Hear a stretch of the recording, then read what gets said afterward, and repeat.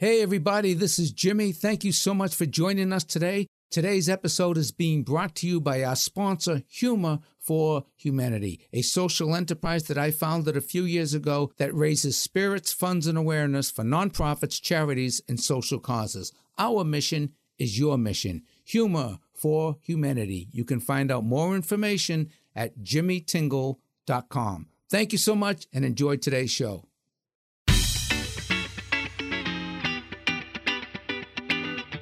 Hey everybody, this is Jimmy. Welcome to the show. I am so excited today to have my guest, Marc Maron. He's back in town, ladies and gentlemen. He started here in Boston way back in the day when I was the open mic host at the Ding Ho on Tuesday nights. Marc stopped in for one of his few sets back in the day in 1984, and he has since taken the comedy world and the podcasting world by storm, and it's completely a fluke in many respects. And I will get into that in a second, but he's coming to the Wilbur this Saturday night. Let's see, that's April 16th. This Saturday night, 2 shows at the Wilbur. You can get tickets at thewilbur.com, or you can also get tickets at his website, WTFpod.com. And there you can become familiar with his podcast if you're not already familiar with it, and his extensive tour date. He's got a ton of dates coming up. But for those of you who may not know Marc, for over 25 years, Marc Maron has been writing and performing raw, honest, thought-provoking comedy. In September of 2009, he's changed the podcast landscape when he started WTF with Marc Maron, featuring conversations with iconic personalities. Check this out. Such as Conan O'Brien, Terry Gross, Robin Williams, Keith Richards, Ben Stiller, Lorne Michaels, and President Barack Obama. I'm not kidding you. He actually interviewed Obama in his garage in Los Angeles. I recently listened to an episode with George Clooney as well, which is fascinating. And Marc gets into all this enthusiasm about doing stand-up again after this pandemic and getting back on stage. And he was just coming off a great gig at the Ridgeton Theater, I think it was in Connecticut. Ridgefield in Connecticut, which was awesome. And I got so psyched listening to that interview, just felt the importance and the significance of stand-up in my own life, listening to you just go on and on about how great it was. So he's a legend in the stand-up comedy community, folks. He's appeared in many television talk shows. David Letterman, Craig Ferguson, Jimmy Fallon, Jimmy Kimmel, Seth Meyers, Charlie Rose, and Bill Maher. And he has appeared, check this out, on Conan O'Brien more than any other comedian. And because Conan O'Brien is no longer on the air, that record will stand for eternity. Forever. Please welcome the one, the only Mr. Marc Maron. How are you, pal?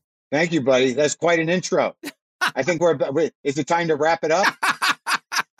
I want to make sure I hit all the bases. Great to see you, Marc. I can't tell you, man, how impressed I am with WTF and the podcast, because as you said to me off stage many times, this was a fluke. You were like working at Air America, right? It was desperation. I think fluke is a nice word for that. It was one of those positive flukes, Like I just said this to a friend of mine. I said this to him honestly. If the things that only happened to you were good things, it would be a great thing, But no, it was one of these things where I had nothing to do. I was going through a bad divorce, and I'd been I was out. They fired me from the job at Air America, and I had no idea what to do. But we were still, being that they were good liberals. They fired us from we were doing a streaming video show, but they didn't kick us out of the building. So we still had a month on our contract. So I knew people were doing podcasts. So we just started hijacking the studios, the radio studios late at night when no one was in them. We knew the tech, and we just started doing it, bringing, guests up on the freight elevator, it wasn't the exact show that it is now then, but that's how it started. Me and Brendan McDonald committed to just doing a new show every Monday and Thursday. And that was the only commitment we made, and we've kept it. A new show every Monday and Thursday since September 2009, and It kind of evolved into the show that it is now. I figured out how to do it from my garage at home, but it was all like, I was staring down the barrel of a stage of my life, just doing, B rooms and having nobody know me. It was a dark time, Jimmy. I could have gone either way in the garage. It could have been, I could have been found hanging in there, or start the podcast. Well, I have to tell you, I didn't know Brendan McDonald he's your producer now. So you guys have been together since 2004, since Air America. He was a kid.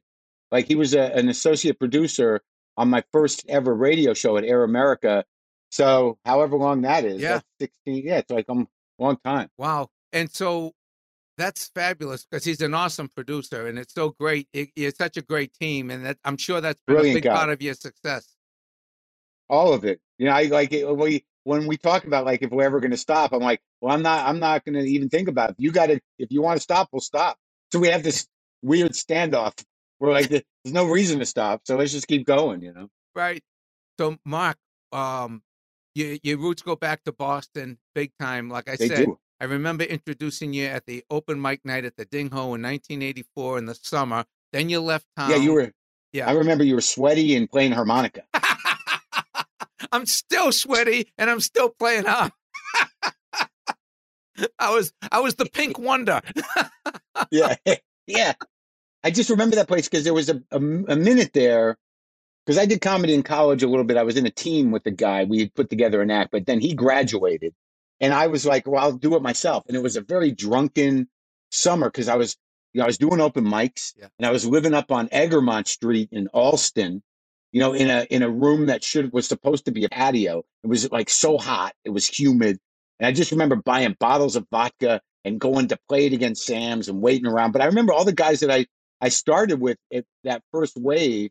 Yeah, and I made it out to the Ding Ho a couple of times. Like I remember one night you were hosting, one night Lenny was hosting. I remember one night I played against Sam's when Kenny Rogerson was hosting, and he got so shit faced that he forgot to put me on. I waited there all night. I still remember that stuff. Wow.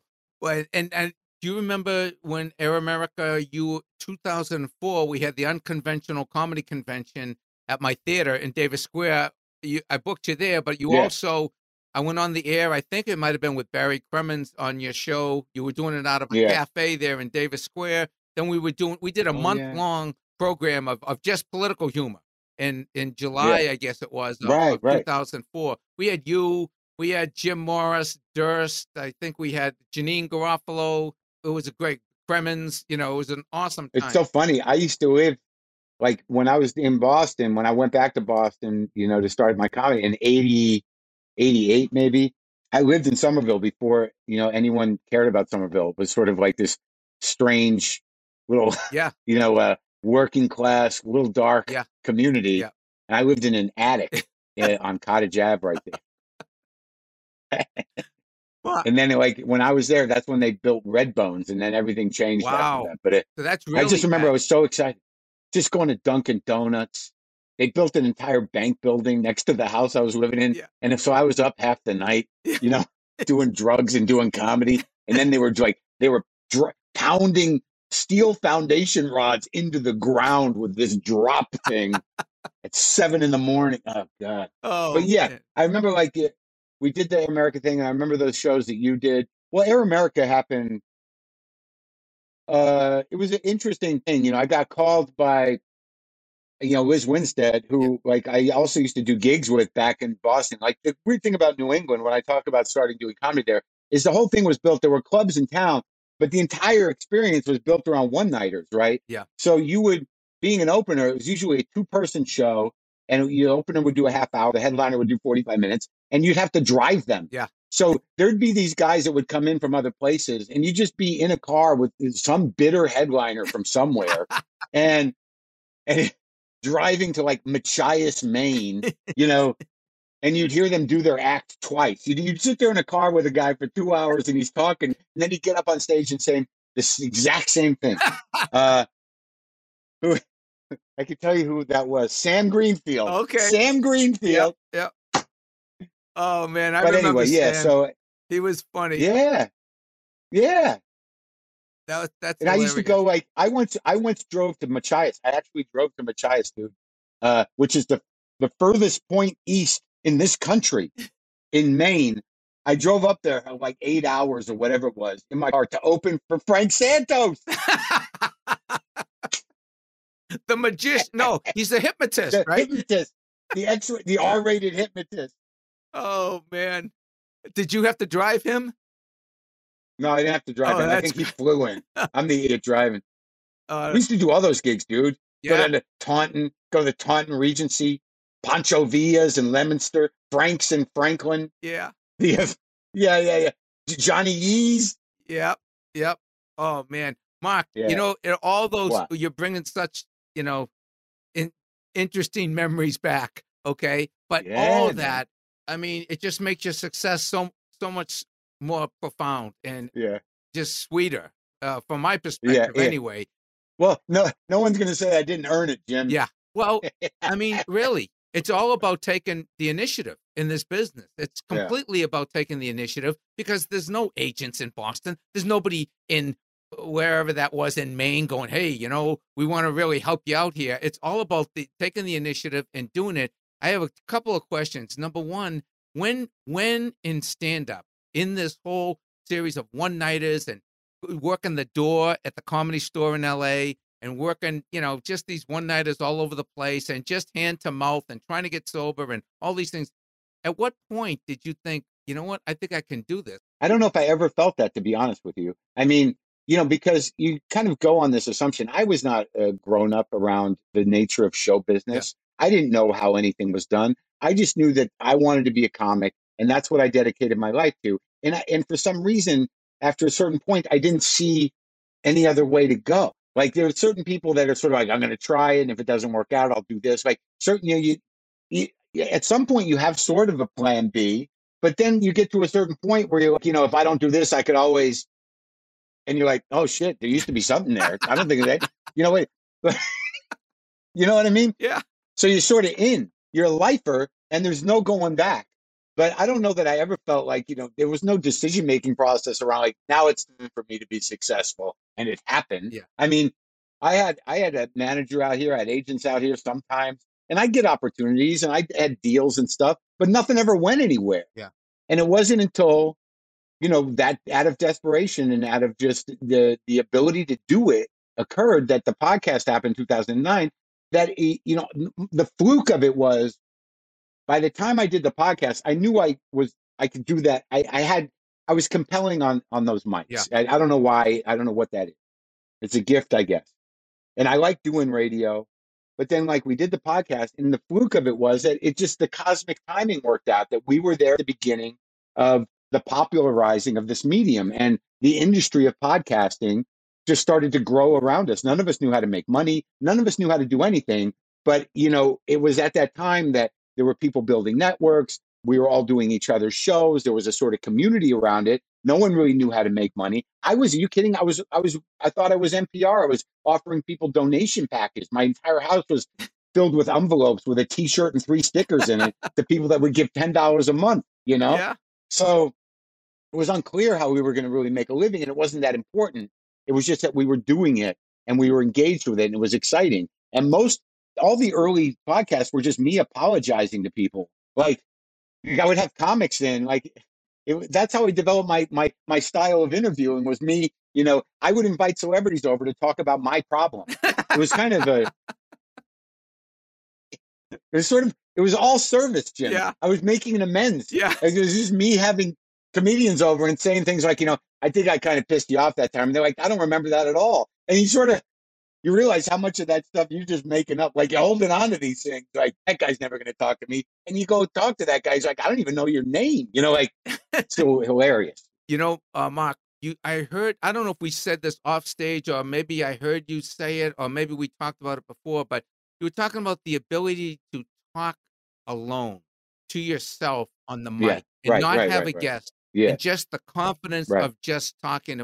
Did that just happen because you were late at night in the studio and nobody there? Kinda.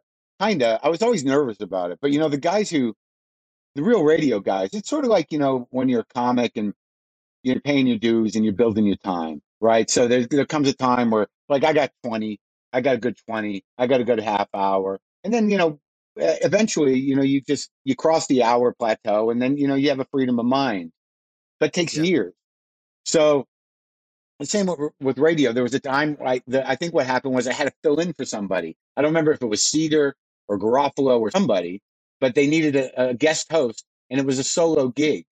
And I was terrified because you're thinking like, how do I fill this air? And you listen to pro guys. A lot of the right wing guys are very good at it. Rush. yeah, wherever the hell he's, burning.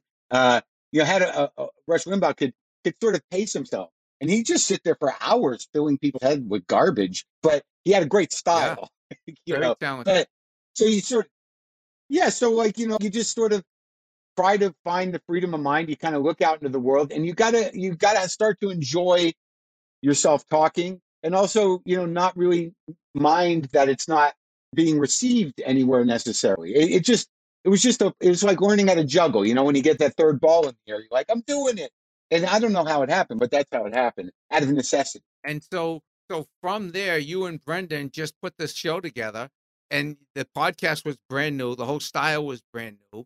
Well, yeah, a lot of people were kind of doing radio shows, and we had at the beginning, we had segments, we had a couple of guests, we were trying a lot of different things.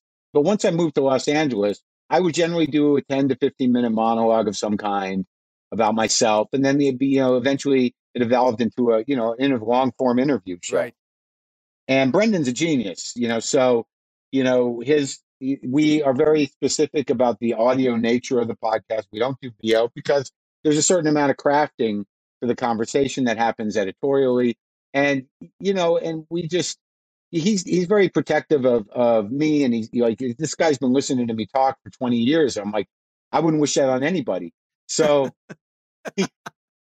but our working relationship, we're 50-50 partners in this venture, and we have been since the beginning. And that's just, he's as essential as I am, and we have a thing worked out. We don't fight, we don't, and I trust him implicitly with everything, and that's the way it That's goes. great, man. That's great. And that's something that just happened out of nowhere as well. Just happened to meet him. Yeah, kind of, I swear to God, I met him. He was like 24, 25 years old. And, for years, after we started the podcast, he was doing, he was working at Sirius. He's sort of moonlighting with the podcasting, doing it under the radar. I couldn't bring his name, out, when I was being interviewed, because he didn't want to get into trouble with his other job. And then I remember there was I guess it's probably about close to 10 years ago now already, where, maybe 8 years ago, he's like, I'm going to come on to the podcast full time. It's just going to do the podcast. I was like, hey, wait, man, you got a family. I got nothing to lose. You sure you want to, don't be crazy. This could all go down the toilet, and it's just me, I'm just going to lose my shitty house. But he was like, no, believe me, I did the research. I'm like, okay, let's do it. So we've been fabulous. exclusive on this. It's been our nut, our business for a long time. Hugely successful. I just Googled it today. I mean, I know you spent many, many weeks, months, probably years in the top 10, top 20 podcasts in the country, which is remarkable. We still do all right.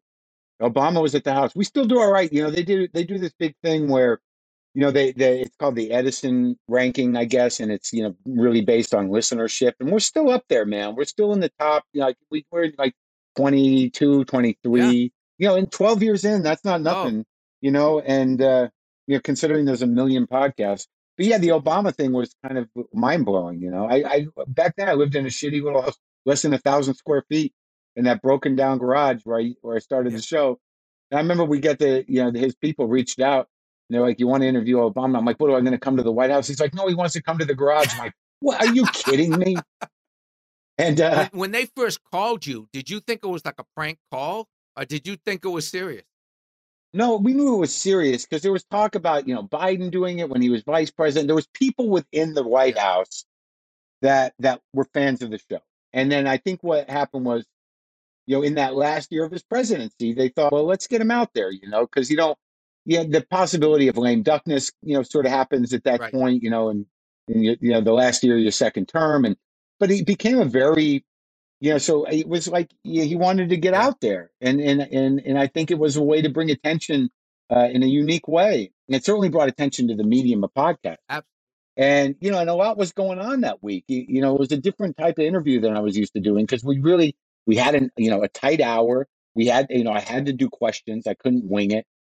There was stuff in the news that happened, within the last few days of him coming to where we didn't even know if he was going to come. There was that horrendous shooting with that kid who shot all those people at that black church. Oh, wow. That happened like that. Yeah. Wow. Like a couple days before. And there was a lot of sort of stuff that had to happen. That they had to come. The Secret Service had to come to secure the house, to figure out how to secure the perimeter. I had to ask my neighbor if it was okay to put snipers on his roof. And he was very excited. He was retired. It's the greatest thing that happened in like a year.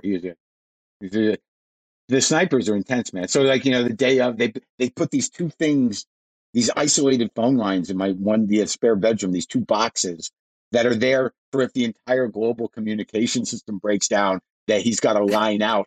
And they were just humming in that room for 2 days before he got there. And I'm just thinking like, I hope we don't need to use those, and, and it was so funny because, you had Secret Service, about 12, 15 Secret Service, the cops. They had to tent the driveway, so we had a walkway up from the road. I had to get all the cars off the streets. And it's funny, I was out on the deck, with the Secret Service guys. And I'm like, how am I going to know he's coming? He said, we'll give you a heads up, 20-minute heads up. And then we saw, the presidential helicopter. Right. Like there's two Ospreys, these two small planes that are odd looking that travel with the helicopter. And they were going to land over at the Rose Bowl, which is 10 minutes from my house, as opposed to stop up traffic in the entire city of Los Angeles to get there from Beverly Hills. And like, I saw him in the air. I'm like, I guess he's coming. He's close. That's him. And then it's wild. He showed up and, he'd been in the neighborhood before. Went to Occidental, which was really down the street from I where didn't I know live. that. Yeah. Cool. So was he friendly? Was he nice? Was he loose with you? Totally. Very, because like you're kind of jacked up, but everyone's just a person, he just happens to be president. And it's a big deal, right? But when he showed up, there's a bunch of people, he's like, is this going to be fun? He said, I'm like, I don't know. I hope so. And, but he was very disarming, very candid. I remember on the show, I asked him, are you nervous about this? He said, if I was nervous about this, we'd all be in trouble. He's a funny guy. He is. He was very good. He was candid. There was a lot of news made around the podcast because he said the N-word in context. And boy, that lit everything up. Man. I remember that. That lit everything up. I remember that. Yeah, because after that, like we didn't expect that, but then I had to sort of insulate myself, because everyone I had, the reporters out in the street trying to get comment. I'm like, look, man, it's all on the podcast. Well, I did 2 interviews about it. I did Chris Hayes and I did Terry Gross. And that was another thing Brendan was like, we're not doing nothing. Don't talk to anybody. Talk to Chris. We'll talk to Terry Gross. That's it. And I'm like, okay, no problem. So let's go down the line. Chris Hayes, MSNBC, Terry Gross, and Tingle. Those are the 3 interviews. Tingle. What about him? It was like in Tingle, right? No, I'll talk to you, but I'm just talking immediately following that because he used that word, and there was like all this clickbait and craziness around it, both politically and otherwise. The right wing was going nuts with it. Like why can he use that word? It's like, but they were just looking for anything. So we just detached from all of it. And I thought, Brendan handled that very well. But that's great, Mark. One of the things I remember you talking about, moving away from, I know you did a lot of politics back in the day when you first started, because it's on the front pages all the time. And we did a lot of commentary. Air America was clearly a political show. That was the whole purpose of it. That was his reason for coming into existence. But you also talked about what connects with people. And you were talking about your cats, and you were talking about how, like, the strangest things, you would be surprised at actually what connected with the audience. Well, that's it. When I started the podcast, both Brendan and I were like, we're not doing podcast. And we didn't, because, life is filled with nuance and stories and existential challenges. And that was really my forte. I think I'm better at it. When I showed up at Air America, between me and you, my sense of civics was limited. I showed up with a American Government for Dummies book because I didn't feel confident in my understanding of the political system, and I had to do a political show. It used to drive me crazy. But all these guys I was working with, Brendan included, and Dan Pashman and Jonathan Larson, the producers, they knew what was up, but I was not part of the dialogue. I was just your standard kind of like reactive, angry comic. So for me, it was like, authority was the problem. Understanding the Senate was beyond me. So I had to, I was just like, fuck all of them, So I had to figure it out and, learn how to get into the sort of the dialogue of politics on a day-to-day basis and how it all worked. It was all a very hands-on education, but it's exhausting. And I believe with politics that, after a certain point, when you do it as a pundit or as a commentator, you'll find eventually you're not really having your own thoughts about it. You're sort of like following talking points and following an agenda that, it's hard to connect your own ideas with it because there's a Yeah. momentum to it. And that bothered me. And so when we detached from it, we really detached from it. And I'll talk about politics. And certainly during Trump, I engaged around my fear of fascism. But, it wasn't really partisan politics. I am by nature a liberal person, but it was really existential difficulties. And I think, for me, it should be whether it doesn't matter what political party you're with. If you're an American, fascism should be seen as a threat, not as the future. So that became, Very well said. and that became, so that became an issue. But yeah, initially, and to this day, I still kind of blabber on about my cats, and like the breakthrough on Air America when I was on the radio was really about me overcooking some lentils. I went on this weird, and you got to Yeah. realize, man, I was getting up at 3 a.m. to do a 6 o'clock show till 9 o'clock. And the reason we had to get there at like 3:30, 3 o'clock was we had to crunch news because we had to do news and commentary. And I had a co-host, Mark Riley, who was great, who, was supposed to carry most of the weight of the news, but we had to get there and put the show together. And we were all so Yeah. nuts and anal and like Brendan and Jonathan, everybody was like, we had to Yeah. do it right. We felt a lot of pressure, and we were writing original comedy every day. We had comedy writers. It Yeah. was crazy, but I was exhausted. And I would get up, I would stop at Dunkin', and I get like a two large Dunkins and a bag of M&Ms, and I'd start shoveling that In the into my morning? face. So by 6:10, I was like, it was like I was on blow, Jimmy. By the time we went to air, I was sweating and furious, and and uh, and I remember just going off like the night before I tried to cook lentils and I forgot about them, and they created this like almost like this resin, this tar, and I just went off on this long riff about lentil resin and how they probably used it to seal arrowheads and in the past. I did this strange kind of primitive riff on lentil resin, and it got all this email. People were like, "That was amazing," and I'm like, "Really? I got to talk about this more often." So then I just started talking about my cats because at that time I trapped 4 cats in the alley in my house, and I didn't realize they were wild. And I trapped them in a shoebox and I brought them into my apartment. And I just wanted like friendly kittens, but I brought 4 wild animals into my house and I couldn't get them out.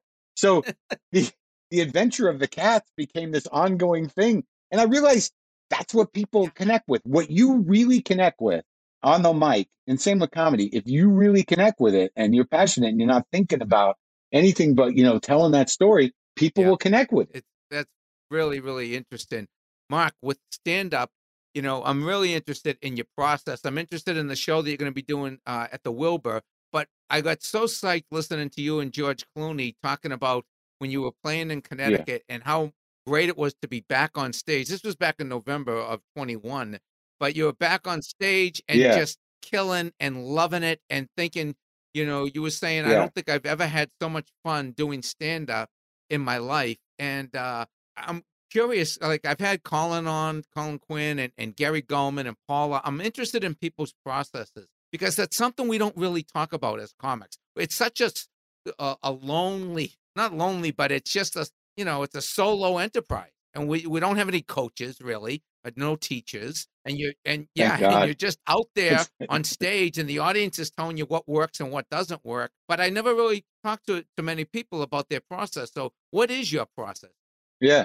It's so funny you talk about that because I just did like a run kind of through New England. I did New Haven, Troy, New York, Laconia, New Hampshire, and Burlington. And those are the gigs, those are the areas we used to do Yeah. one-nighters in. It was so funny because I rented a car and I'm driving by myself in the fucking snow and I'm like, I'm back here. It's back full circle. Yeah, but you got sold out houses, man. You're coming in as a star now. That's right. That's true. And I appreciate that. But my process has always been sort of the same. I don't know if it's the best process. I always judge it against other people's process or what I think other people's process are. But when I'm trying to build an hour, and I got to tell you, during the pandemic, there was a period there where I was like, I didn't miss comedy at all. And I was sort of like, my first thought was like, maybe I'm all better. And then that made me question why I do comedy. Like maybe I'm fine now. I don't have to seek out I don't have to talk about my insanity with the strangers. But then the funny thing is, as soon as other people started doing it, I'm like, all right, here we go. That guy's out there. I guess I got to go out there. But my process, which I can see very clearly now, and in the past is like I have ideas, I have things I've written down. Like I just wrote down that thing that you said that I said to you, and this is what my process looks like. A lot of post-its, napkins, pieces of paper. I just wrote fascism is supposed to be a threat, not the future. I didn't want to forget that because I never said that Excellent. before. That's awesome, man. So I don't know if that'll go anywhere, but I have so many post-its and notebooks. And what I do to really build an hour is I'll put myself in a position. Like this last time, I had a gig I had booked at the New York Comedy Festival. So right when we started to work, I knew that I had to have a new hour at least to do that. So that's in my mind because I never know where the new hour is going to come from. I'm always sort of like, I don't know if I got it in me. And then what I'll do is when I got enough ideas on a piece of paper, I think I had one or two bits left over from before the pandemic that didn't make a special. So I had sort of that I could hang something on. But then I'll just make, outlines and write things down. And I'll book out a theater like the Yeah. kind of theater you had, like here, the Dynasty Typewriter, seats like maybe 200, maybe. And I'll just say, look, I'm working through stuff and I'll sell tickets. And I got enough of the fan base that are interested in that. I used to do a $5 ticket at the Steve Allen Theater and give the proceeds to the theater. And just like I would basically say, like, I don't know what I got, but I'm going to get up and Yeah. talk for an hour or two and see what hits. And that's my process is like, I am one of these guys and the joy of it is if I'm stuck on stage, some part of me knows at this point that I'm supposed to be funny. So if I'm talking about something and I don't know where it's going, the need to be funny will kick in and then the punchline will be delivered to me. I don't know where they come from, but like it happens in a real moment, and then I got to remember it or write it down, and then it becomes part of the act. So that's really my process is refining by And by talking. So it's by repetition and just by getting up there, and like things get disorganized and things get lost like that. I think joke writers, have a benefit in that like they can just have a fairly effective way of cataloging everything they're saying. But with me, it's continuing to talk through these ideas and let them kind of evolve on. I just got a new punchline the other night. I yeah, like when things connect to other things and create callbacks. I did a show 2 nights ago and I got two new callbacks just out of necessity because I was left hanging. I was talking and I had nowhere to go with it. And something came out of the ether. And I'm like, oh, thank you. And I write that down. cool. And are That's you my problem. recording the sets when you're doing them? Those out? Yeah. Yeah, You but I you never record it listened but to it. don't listen? I hundreds, But you yeah, don't hundreds. listen, right? Yeah, I don't listen. That's hilarious. That you probably got 3 more hours Yeah, of unlistened to I material. know. That's all that's left of my self-sabotaging. Like, yeah, I used to be much more effective at self-sabotaging. Now I Uh, just don't listen to the sets, and I go, wh- yeah, I get something cool. done Well, let's anyways. talk about the Wilbur. What's the name of the show at the Wilbur? What can people expect? Because I want to do my best to get as many people in there as we can. Because you're a great performer and you deserve it, man. Yeah, the second show could use people. Yeah, I because I just added that second show. So I think the first show sold out. Well, I mean, the name of the tour is Okay. this may be the last time. And that's it doesn't mean I'm retiring. I mean for everybody.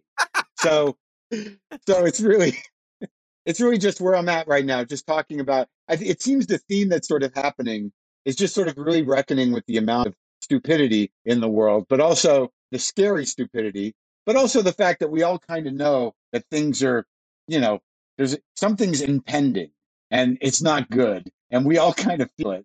And we're all coming out of this very traumatic time of the pandemic. But now that we're kind of through it, or else we're not really post COVID, but we're sort of fuck COVID. So, but there's still that feeling of nervousness, and I'm trying to kind of like focus on that. I'm working on this very dark bit about like what is our place as an entertainer? What are we really doing as entertainers or as comedians? And I've been sort of stuck on this image about when someone's Jimmy, when somebody's like dying in the hospital, what he hears from everybody, about 3 weeks before he dies, you're going to make it. You're going to get through this. That's sort of what we're doing as entertainers right now. Oh man. Well, I'll be at the show Saturday night. I'm excited to be there. I'm at the first show. I'm excited to be there, Mark. People can find out more about your. I don't think I know. I don't know that. I don't know if I sold it that well. Let me make it clear that, I am sort of a dark-minded person, but it's all very funny. And if you're like-minded, certainly you're Of going to course, enjoy it's it. funny, man. It's hilarious. I was at the one at the Schubert, the last one you were at. That was great. I look Oh forward to yeah, coming this Saturday night. I want to encourage my audience to come. If you have never seen Mark, you got to check it out. If you have never listened to the podcast, it's one of the best ever. And that's no exaggeration. It really is. The guy's a great interviewer. That's why thanks, people pal. like Obama and George Clooney and Robin Williams and Keith Richards. George Clooney. George Clooney is sort of like talking to a president. Yeah, To talk to George Clooney, it's yeah, he's so you kind of talk to him and you're like, why can't you just be president? he's great. It was a great interview. That's why people do the show, because you're incredibly smart. You ask great questions. You keep the conversation going. You're really interesting, Thanks. and it's an awesome thing. And again, that came out of nowhere, and that's what I love about your success, and that's what I love about the comics, because all of us, there are no rules, and there is Yeah, nobody really guiding you along. There's more yeah, support now than there ever was. yeah, There's comedy classes and all yeah. that sort of Thank God, stuff. thank God for bad parenting. We were all just sent out on our own to figure out how to live in the world. Mark, what else can you tell us before we go? Well, it's always great to see you, Jimmy, and I'm happy that you're doing okay. You always Yeah, make me happy. It's great to see you, and I'm just trying to stay sane right, and not get too dry, live a sober life, and right. By stay the way, funny. I saw that you're hosting a gala up in the Montreal Comedy Festival. That'll be I fun. know, I know.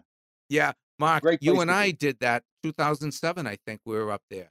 Do you remember? It was me, you on the bill. It was me, Yep. you. John Oliver was the host. Yeah, yeah, Me, you, yeah, him. yeah, yeah, yeah, We were on yeah. that, And and we I did think it it. was Yeah, 2007. Might have been yeah. Colin Quinn. Might have been on it. A couple of other guys. I'm very excited to do it. And it's so funny though about Canadian television. It's like I've been on so many of those galas in so many different Canadian markets, and I've never heard anybody tell me they saw it. Really? And not a tweet, not an email, nothing ever. I got to be on 9 Canadian stand-up shows. No feedback, zero. Well, that's going to change this summer. When are the dates for that? Good, When are the good, dates? good segue. Yeah. What are the dates? I have no idea. All right. It's the It's Montreal July. Comedy Festival in July. Yeah. All right, Mark. Great to see you. Thanks again for Good to see being you. on today. Thanks for helping us out with this. And Brendan's been a joy to work with, and we're going to ask him for some more advice as well. Yeah, Brendan's pretty generous with advice. He loves you, buddy. All right. I'll see you later. Thanks so much, Mark. Bye. Take care. Take care. Thank you for joining us today. This has been a Humor for Humanity production. I am the founder of Humor for Humanity, a social enterprise that raises spirits, funds, and awareness for nonprofits, charities, and social causes. You can find out how we can help you or your organization raise spirits, funds, and awareness for you and yours. Our mission is your mission. Humor for Humanity at jimmytingle.com. Thank you.